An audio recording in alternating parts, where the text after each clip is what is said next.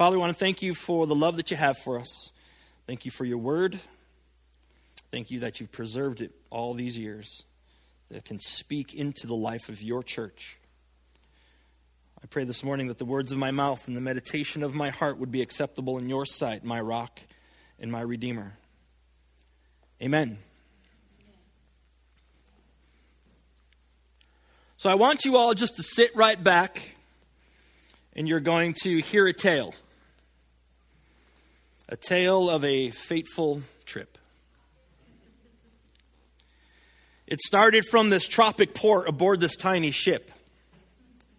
The mate, he was a mighty sailing man, and the skipper, brave and sure. 5 passengers set sail that day for a 3-hour tour. A 3-hour tour. The weather, it started getting rough, and the tiny ship was tossed. And if it wasn't for the courage of the fearless crew, the minnow would be lost. Minnow would be lost. Well, the ship's aground on the shore of this uncharted desert isle with Gilligan and the skipper, too. The millionaire and his wife. There was the movie star, there was the professor, and Marianne. They were all there on Gilligan's Isle. But then the millionaire chimed up. He said, wait a minute, you don't have to worry. We don't have to worry about anything. I am a millionaire. I'm a multimillionaire. I have a lot of money. And the rest of the group, they just kind of looked at him and said, what are you talking about? We are stranded on a desert isle. There's no phone, there's no lights, there's no motor cars, there's not a single luxury. It's like Robinson Crusoe. It's primitive as can be. But the millionaire said, no, you don't understand. I am a millionaire.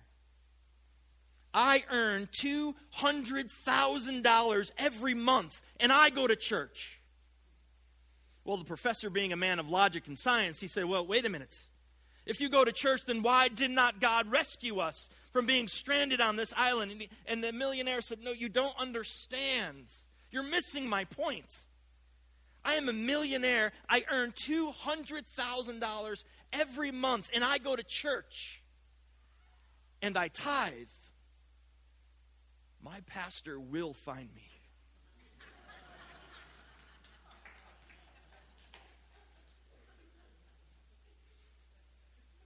This morning, we have to have the talk. Now, if you were a bunch of teenage boys and I was your youth leader, we'd have a talk about the birds and the bees, which would just set you off as very awkward. But many times we have to have the talk in church about money and tithing. And so that's what I want to discuss this morning. And we haven't broached this topic in a little over 3 years. We haven't talked about it. And this morning it might make some of you feel a little bit uncomfortable. There's nothing that I can do about that. Sometimes God's truth is a little uncomfortable. Sometimes conviction is a little uncomfortable. So we're just going to go right into this. We're not going to pull any punches. Well, maybe you think, well, why do we have to talk about money at all? Why do we have to talk about tithing at all? Well, the Bible talks a lot about money. In fact, probably more than you think or believe. In fact, if you go through the Gospels alone, 1 out of every 10 verses talks about money and our possessions. 66% of all the parables Jesus taught were about money. There's over 2,300 verses throughout the entire Bible that address this thing called money. That's 5 times more than verses on prayer, and that's 5 times more than verses on faith. It talks about money. So if you feel like I'm poking you this morning and it hurts a little bit, well, nobody knows it's going to hurt unless, of course, you sit there with kind of a sourpuss on your face, and everybody's going to know. So just kind of let's just engage this, because actually what the Scripture teaches about money is freeing, and it's grace-filled, but it calls us to certain things. So, let's go right to Leviticus. Chapter 27, verse 30. A tithe of everything from the land, whether grain from the soil or fruit from the trees, belongs to the Lord. It is holy to the Lord. Now, the word tithe in the Hebrew language has a literal translation meaning tenth. So if we read this with that literal translation, a tenth of everything from the land, whether grain from the soil or fruit from the trees, belongs to the Lord. It is holy to the Lord. Now, when we think of this idea of tithing in the church, we kind of fall into this idea that it's about giving back to God. God has given us stuff, so we want to give back to Him. But see, that's not true. Everything in the world that has ever been, is now, and will ever be, everything belongs to God. Everything. Everything that we have belongs to God. And yes, you might have physical possession of it, but that can change really quick. And it's only by God's grace that we have anything, or everything, or the things that we have. And we are not commanded to give anything back to God. We are commanded to return to Him what is already His. This is not gifting God in some way. This is giving back to Him what is already His. You can't command somebody to give you a gift, but you can command somebody to give you back what is yours to begin with.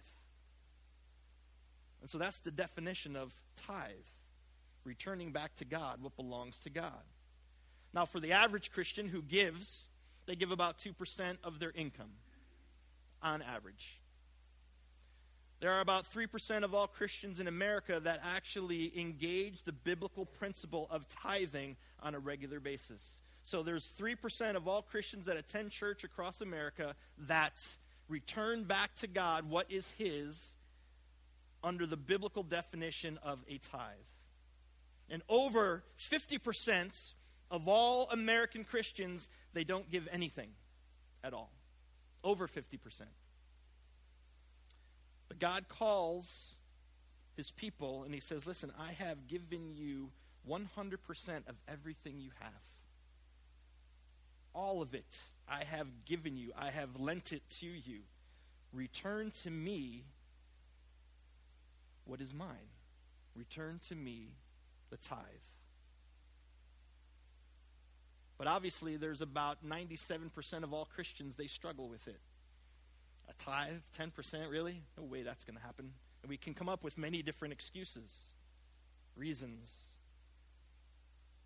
But this is what God tells His people. Malachi chapter 3. I, the Lord, do not change, so you, the descendants of Jacob, are not destroyed. I love that. What He's saying there is, if I changed, I'd probably kill you by now. Ever since the time of your ancestors, you have turned away from my decrees and not kept them. Return to me, and I will return to you, says the Lord Almighty. But you ask, how are we to return? Will a mere mortal rob God? Yet you rob me. But you ask, how are we robbing you? In tithes and offerings. You are under a curse, your whole nation, because you are robbing me. Now, the people that are being spoken to in Malachi, they believe God has left them. They're asking God, where are you? Don't even love us anymore. In the beginning of the book, God's like, what do you mean I don't love you anymore? He said, well, they're complaining there's no justice, there's no blessing. God, why did you leave us? And the flavor of the whole book of Malachi is God going, no, so you don't get it. You have all walked away from me. I don't walk away from you. You have left me. If you return to me, then I will return to you. And they've done it in many, many different ways. But here, God is calling them out on something very specific. He tells his people, you're robbing me. You're stealing from me. They're like, well, how are we doing that? Well, you're robbing me of what is mine, by holding back the tithe and the offering. And again, this is the rub that we all kind of wrestle with. That we believe we're giving God a gift, like saying, hey, God, thanks for a great week. Here's your tip. And so we just kind of give to him, and we think that it's a gift. It's not a gift. It's already his to begin with. He has literally let us borrow everything that we have. Every car, everything in your house, your health, your breath, and your money. And he tells us, return what is mine of a tithe. You see, when you don't give back to someone what is theirs, you're stealing from them. And when you steal from God, you put yourself under a curse. In Haggai chapter 1, it says, you have planted much but harvested little. You eat but never have enough. You drink but never have your fill. You put on clothes but are not warm. You earn wages only to put them in a purse with holes in it. This is the beginning of what it feels like to be under this idea of a curse. You do a lot of chopping, but there ain't no wood chips flying. You try and you try and you try. But you can't seem to get ahead. You're never really comfortable. You're never really at peace. And yes, things might seem okay for a while, but then you just kind of ebb and flow. And sometimes it feels as if the entire world is under a curse. Well, could it be that you are robbing from God?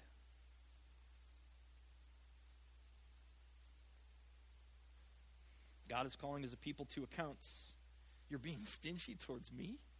You're being selfish towards me? What are you thinking? If I, the Lord, do not change, so you, the descendants of Jacob, are not destroyed. Ever since the time of your ancestors, you have turned away from my decrees and have not kept them. Return to me, and I will return to you, says the Lord Almighty. But you ask, how are we to return? Will a mere mortal rob God? Yet you rob me, but you ask, how are we robbing you? In tithes and offerings. You are under a curse, your whole nation, because you are robbing me. You know, I kind of love the way he starts in all of this. He says, man, you've been off course for a long time. You've not kept my decrees, but yet he still calls them my people. You're my people, and I believe that's what the Lord still calls us today. We are still his people, and he longs for us to return back to him. In the beginning of Malachi, he says, man, you say it, I don't love you, but I do love you. I love you more than you can imagine. And it's with a no matter what love. It's always been there, and it will always be there. Even in our moments, even our lowest moments of disobedience or indifference or arrogance, the love of God doesn't change for his people. It will never change for his people. It's all-encompassing, and it's always perfect. But he continues to call us back. He continues to call these people back. Return to me. But here, and I think sometimes us, we don't think we really need to do anything. We're kind of just going along, taking it kind of as it comes. We feel pretty innocent. We're not as bad as those people. So there's this innocence about what we're doing. And besides, what more does God really want from me? I mean, really, this whole, he wants my money. Don't all churches, that's all they talk about is money. Well, that's just not true. We haven't talked about it in 3 years. See, their story is our story, and our story is their story. When we're confronted with our lives before the Lord, our sin can put us into a spiritual stupor. Even when we discern our true spiritual health, even when the truth is put in front of us, sometimes we just get indifferent to it and just kind of shrug our shoulders and say, whatever. God's grace, God loves me, so I'll just forget about that one. But how can a person rob from God? He's created everything. He sustains everything. He's sovereign over everything. As Malachi writes and he addresses the people, well, they were offering the Lord just lame sacrifices. What they called sacrifices, they were just throwing stuff on the fire. And it wasn't really sacrificial in any way. They were breaking the covenant of marriage. They were defrauding the helpless. And now God makes a very direct charge against them. You are not bringing the whole tithe into my storehouse.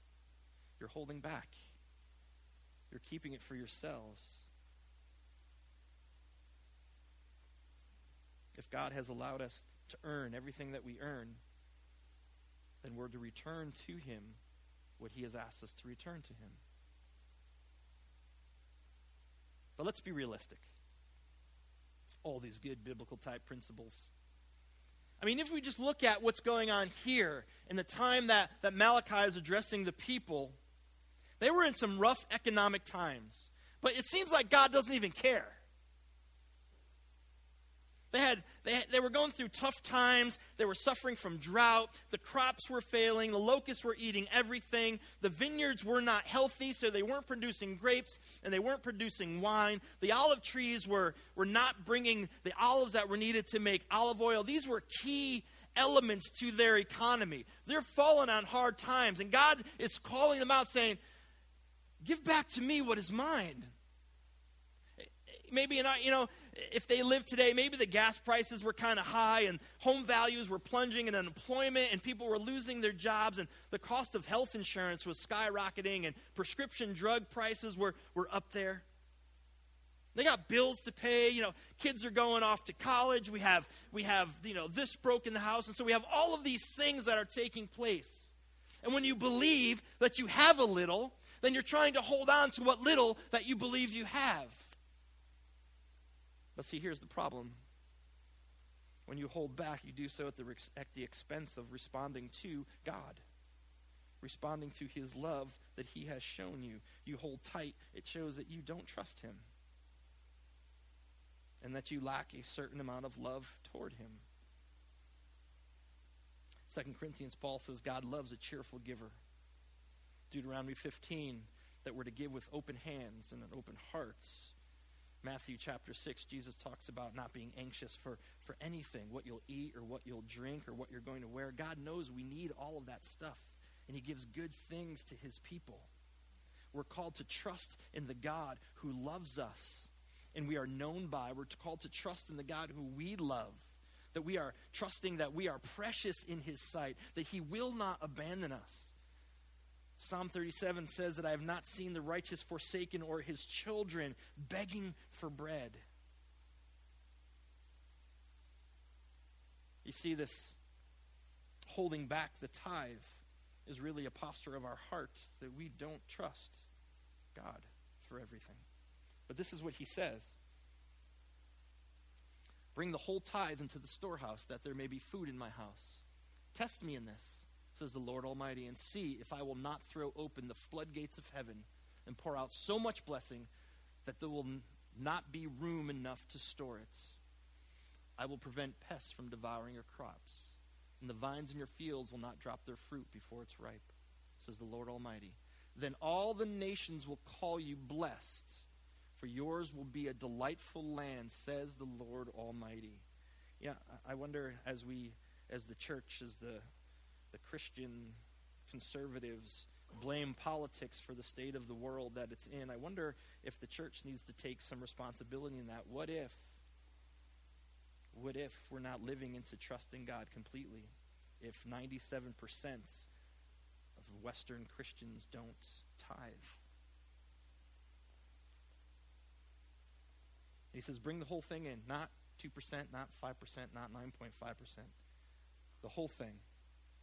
And if you study this verse, and if you look into the scholarship, if you look into the commentaries, the vast number, the majority will tell you that for the Christian today, that this storehouse is the church. The church where people gather, where the community gathers, where we worship together, where lives begin to be changed. This is the place where God says, bring the whole tithe. God uses money to test us. But then he goes, okay, but you can test me in this. You can test me. We get to test God. If you look at the number 10 in the scripture, the number 10 is often associated with testing. Revelations 2, chapter 10, it says that the devil put a certain amount of people in prison for 10 days to test them. Now, I'm going to give you a little test. How many times did God test Pharaoh's heart with plagues in the Old Testament? 10. Very good. In the New Testament, how many virgins were tested to see if they were faithful and prepared? 10. Very good. In the New Testament, how many disciples were there? 12. I was just testing you. I told you it was going to be a test. God tests us with this principle of returning to him what is his, the tithe. And he invites us to test him back. Will you trust me? Will you really surrender to me? Will you follow me? He says, go ahead, prove me. Try it out. Give it a shot. Put me to the test. This is a display of God's abundant grace and love for us. He says, respond in love to my love and watch me open the windows of heaven and pour into you. I will pour down rain. I'll get rid of the locusts. I'll make sure your vineyards are healthy. See, Judah is suffering the consequence of breaking covenant with God. Judah is suffering the consequence of holding back the tithe and not trusting God. He says, return to me. I will return to you. Now, we have to make sure we're not misreading this text at all, because I've heard way too many a pastor kind of preach this, and they preach it as a get-quick-rich scheme. Like God saying, okay, you throw in $5, I'll give you 50. And if you throw in 10, that's good for a C note. This is not a tit for tat with God. This is not, hey, God, let's make a deal.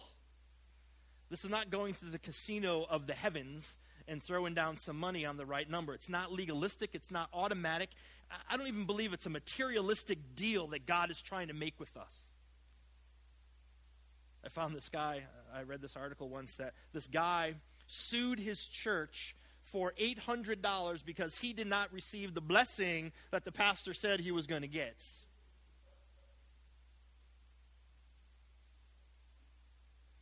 See, our gifts,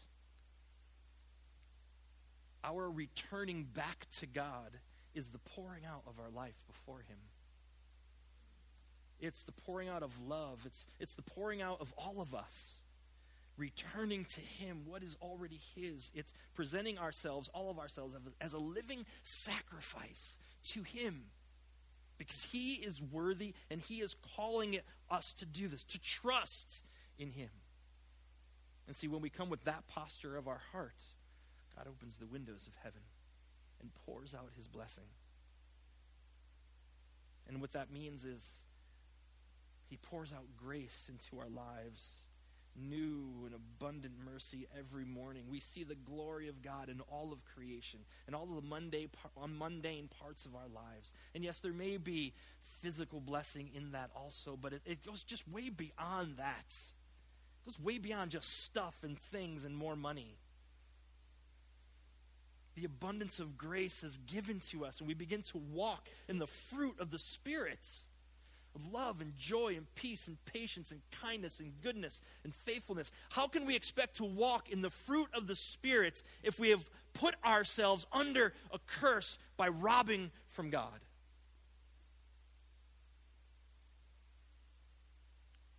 We find peace. We find that we're released from guilt and dread. We come before God and recognize that everything is his. Everything is his. Even my wallet is his. And it's for the glory of the Lord. We are loved because God loves all people, and it's the desire to open up the windows of heaven and bless all people. And then in return, that we would be a blessing to the world, that the church would be a blessing to the world, that we would be salt and we would be light. God can use his church only when we surrender our whole selves to him and allow him everything, access to everything. That we would give him our heart and our soul, that we would give him our entire lives. John Wesley said, give me 100 men that love the Lord with all their hearts and fear only sin, and I will move the world. Could you imagine a church that loves the Lord with all their heart and fears only sin?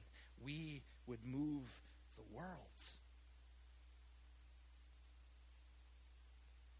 Mere mortals robbing from God. Being stingy towards the Lord pushes against the very nature of who we've been created to be. We receive so much, and yet,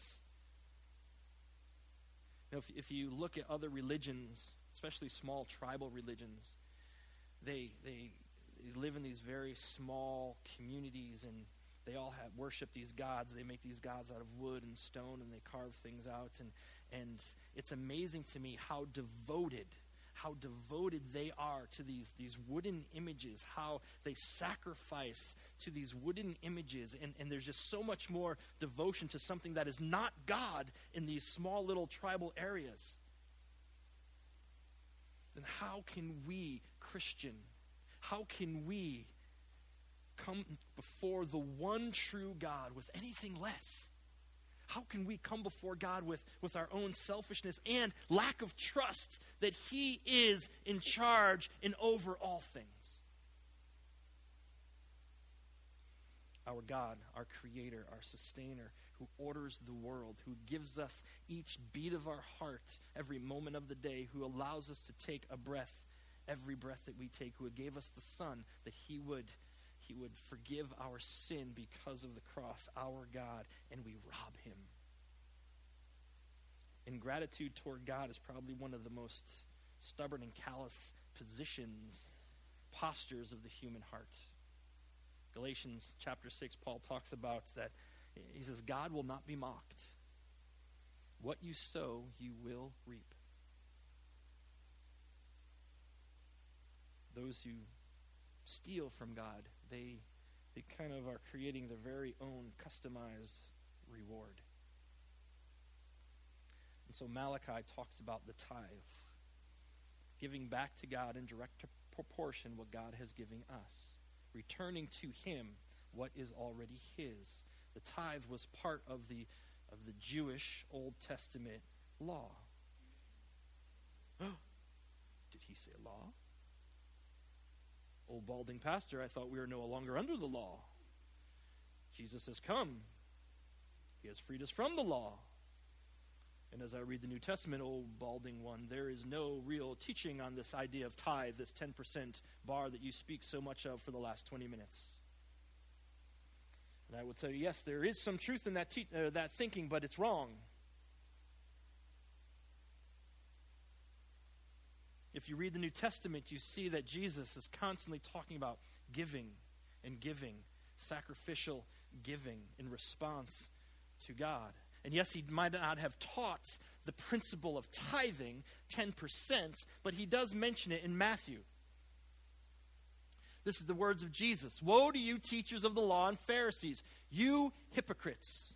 You give 1/10 of your spices, mint, dill, and cumin, but you have neglected the more important matters of the law, justice, mercy, and faithfulness. You should have practiced the latter without neglecting the former. Jesus isn't saying it's one or the other. Jesus says, yes, you should be tithing. You should be giving in this way, trusting God in this way, but you also need to practice things like mercy. You also need to practice things like justice and faithfulness. He's not saying don't. He's saying in addition to. So, okay, is this whole tithing thing just about the Old Testament, or should we tithe, or are we under the law? Are we freed from the law? How are we supposed to engage this in 2015? Thanks for asking. The commandments of the Old Testament were given to Israel as examples of what it means to love and to trust God. What it means to love him with all your heart, with all your soul, and with all your might. And command after command, it maps out what it looks like to love God and to trust him every day. Show mercy to those who are helpless. Be honest in your business dealings. Be just in your courts of law. Take care of creation. Honor God as sovereign over all things. Worship him only. And recognize that everything belongs to him in the tithe. This is kind of the Old Testament principle. This is kind of how God has fleshed it out under the Old Testament to begin to understand what it means to love, to serve, to surrender to God. But then Jesus comes on the scene, and things begin to change. Jesus, he pushes things a lot deeper. He pushes things a lot further. Jesus did not come to abolish the law. Jesus came to fulfill the law. And what does that mean? Well, a tithe for Jesus that's minimum. That's a baseline start right there. In fact, the entire law is a baseline for how we're to live our lives. The Old Testament said, don't murder. Jesus said, man, if you're even mad at a brother or sister, you've committed murder in your hearts. The Old Testament said, don't commit adultery. What did Jesus teach? Even if you look at a woman with lust in your eye, you've committed adultery in your hearts. He said, the Old Testament said, eye for an eye, which really means, listen, if somebody hurts you, you can't hurt them worse. You can only hurt them up to the same level that they've hurt you. Eye for eye, tooth for tooth. What did Jesus teach? Don't even resist an evil person. If somebody punches you in the mouth on the right side, give them the left side to punch. The Old Testament teaches, love your neighbor, hate your enemy. Jesus taught, love your enemies and pray for those who persecute you. The Old Testament taught, tithe.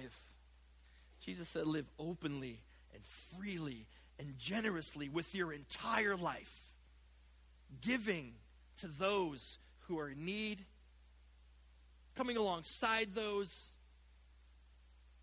He even told one guy, you got lots of money, bud, but listen, sell everything, give it to the poor, then follow me. He speaks right to the heart. Right to the heart. The law is just a bare minimum for Jesus.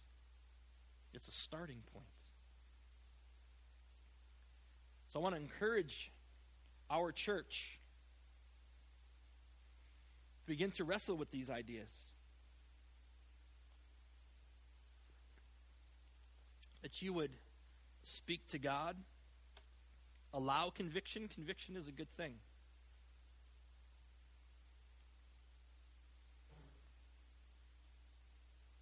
Thank you for those who give. Whatever you give, thank you. But are you living into what God is calling you? Are you living in to what God has called us, what Jesus has shown us? I want to read to you something out of Mere Christianity, written by C.S. Lewis. I want to close with this. I do not believe one can settle how much we ought to give. I'm afraid the only safe rule is to give more than you can spare. In other words, if our expenditure on comforts, luxuries, amusements, etc., is up to the standard common among those with the same income as our own, we are probably giving away too little. If our charities do not at all pinch or hamper us, I should say they are too small. There ought to be things we should like to do and cannot do because our charitable expenditures excludes them.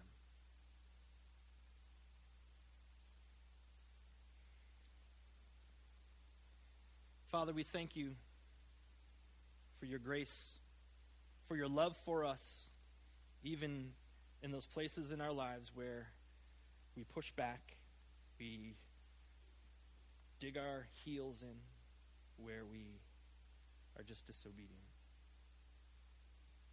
Father, I pray that you would continue to be our grace, that you would be continually wooing your church into a deeper, more intimate relationship with you, deeper places of surrender, deeper places of giving, deeper places of love for you and for the world around us. We stand before you in awe. Help us to surrender those areas of our lives where we hold tight fist clenched. We love you. Thank you. In the name of Jesus. Amen. Amen. I love you guys, and I will see you next week.